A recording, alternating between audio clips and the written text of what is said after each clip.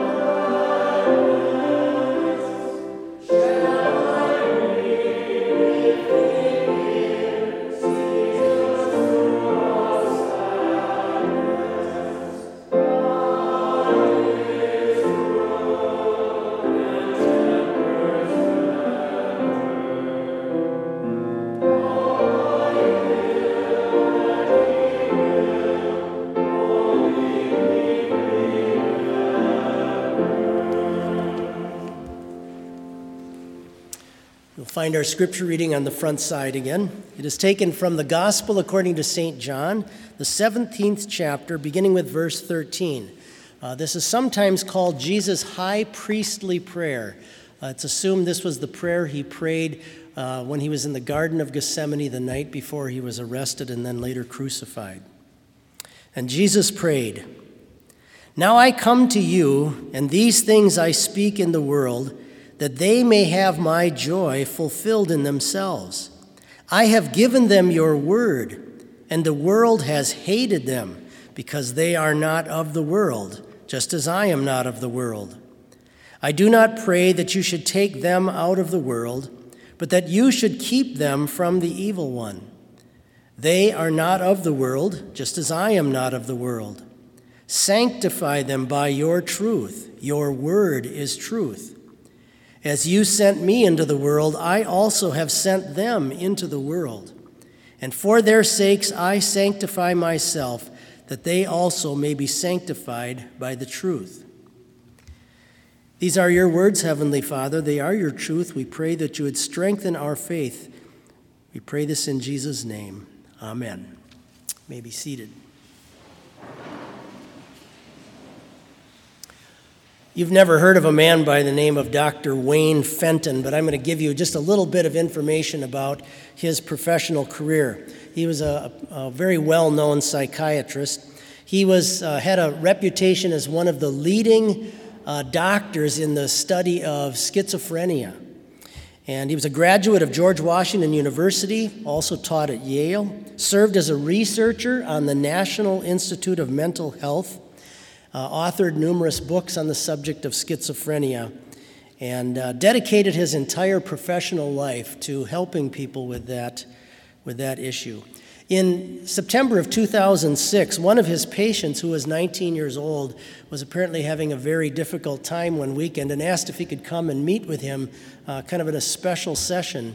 And so even though it was on a Sunday, he graciously opened up his home and allowed this teenager to come and meet with him, who struggled with this disease. And Dr. Fenton, during the session, sad to say, this patient became enraged at him and began beating him and started swinging at him and hitting him. And Dr. Fenton died later that very day. It's such sad irony to think that here's somebody who had dedicated their life to helping people with this problem and had poured his life and his knowledge and everything into that, should end up having this person turn on him. And the very person he was intending to help by his whole life and career, inviting him into his home, and was thoughtful of this young man's welfare more than anything else, and yet to be treated like that is just such a sad ending to his life. I want to talk to you today as a Christian, as somebody who believes in Jesus Christ as your Savior, the one who went to the cross to pay for all of your sins, so that you could have life in heaven. I want to talk to you as somebody today who believes in Christ. Jesus calls you, if you are one of those believers, he says, you are the light of the world. You are the salt of the earth. And what he means by that is that as a Christian, you really, from God's perspective in heaven, you really are the only hope that brings light into this world because of the wonderful good news about Christ that you know about. You are the light in the world that brings the hope of how to get to heaven for people, how to get them out of their graves someday, in the same way that Jesus himself rose again from the dead. So as a believer in Christ who knows this wonderful good news, the gospel, you possess this, and you are the one that God's one way, you might say, where that is confessed, of bringing that light and truth into the world so people can get to heaven someday. And yet, what sad irony, that you are the very one that this wicked, evil world is going to probably try to target. You are the one who are going to be spit at and attacked and mocked and ridiculed, maybe shut out of things because of your faith in Christ. As the world grows more and more evil and more trouble surrounds us. Possibly you won't have your life taken away from you, I hope and pray. But there are people in this world who confess Christ, who believe in him, who are having their lives taken. It's happening every day in other parts of the world. Martin Luther said this, whoever tries to please God will have men as his bitter enemies.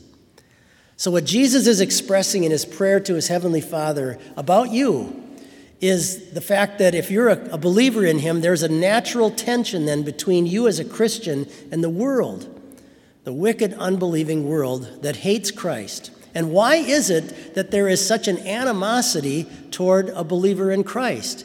It's because of the Word of God. The very Word from Christ, his Word, Scripture, that has brought you to faith in him, that's taught you about him as your Savior, that's taught you to love him and appreciate him as the one who went to the cross for you so that your sins could all be wiped away, the very one that paid for your entrance into heaven, that word that taught you that you carry in your heart and mind is the thing that the world hates. And that's what Jesus is expressing. Listen what he says again. This is the defining characteristic that distinguishes you from the unbelieving world. He says to God, I have given them your word, and the world has hated them, because they are not of the world, just as I am not of the world. So it's that very word of God that separates us from the wicked world that is around us. Even though, ironically, it's the thing that the world needs the most. The very word that you carry with you as a Christian, that you believe in and trust in and that you want to confess to the world, is the very thing, the only thing that'll ever get people out of their graves someday, to be connected to the resurrected Christ. And yet, the world still despises us. Now notice how your Savior talks about you as a Christian. He says, they are not of the world just as I am not of the world. That's an amazing statement. Don't miss what he's saying there, okay? What he's saying here is that you really don't belong here in this world. Your real home is in heaven, and he's come to purchase that for you. And this is interesting. Jesus now prays to have you stay in this world rather than go to heaven right now. Think of the significance that he is placing on your life as a Christian when he says this prayer. Listen to what he says again to his Father. I do not pray that you should take them out of the world, but that you should protect them from the evil one. Isn't that interesting? Think of that. The very Son of God himself, who has come down to heaven to make sure that you get to go to heaven, that very Son of God is now praying that your departure to go to heaven someday can be delayed. That there will be some time that the Father will leave you here on the earth. Why? Because he wants you to be his light in the world. He wants you to be the bearer of his truth in this world, that precious word, so that other people know about it and can someday likewise come to heaven. And so if you ever have any doubts about whether your life has purpose and value, just look at this prayer. Just look what your Savior says about you. And just consider the fact that he's praying that you stay here, you be delayed in going to heaven, because there are things here for you to do representing heaven and the wonderful word that you carry. As you leave chapel today, I hung up a map on the door. It's a map of Mankato.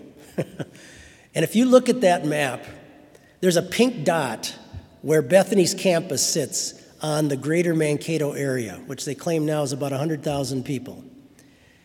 And I put it there intentionally for you to look at as you leave today, because it's almost exactly smack dab in the middle.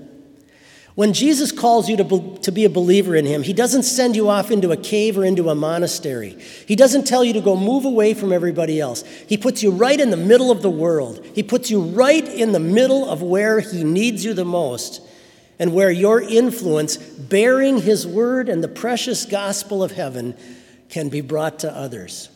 You are the pink dot in this world on that map, right in the middle and in the mix of it all, to confess and represent the only Savior the world will ever know. Amen. We continue the next two verses of our hymn.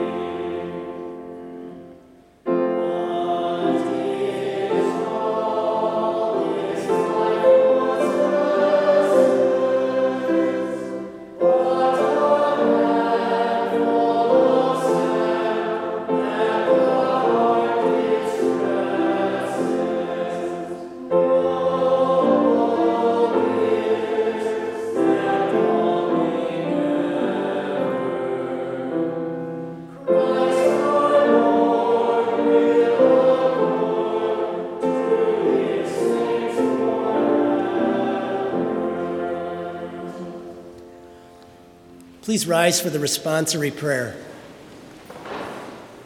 And we pray, O Lord Jesus Christ, bright Son of the world, shine upon my spirit and drive away the night of sin, that I may walk in your holy light all my life and even forevermore. Amen. Come, Holy Spirit, and fill the hearts of your faithful people and kindle in them the fire of your love. Blessed are the poor in spirit, for theirs is the kingdom of heaven. Blessed are those who mourn, for they shall be comforted. Blessed are the meek, for they shall inherit the earth. Blessed are those who hunger and thirst for righteousness, for they shall be filled.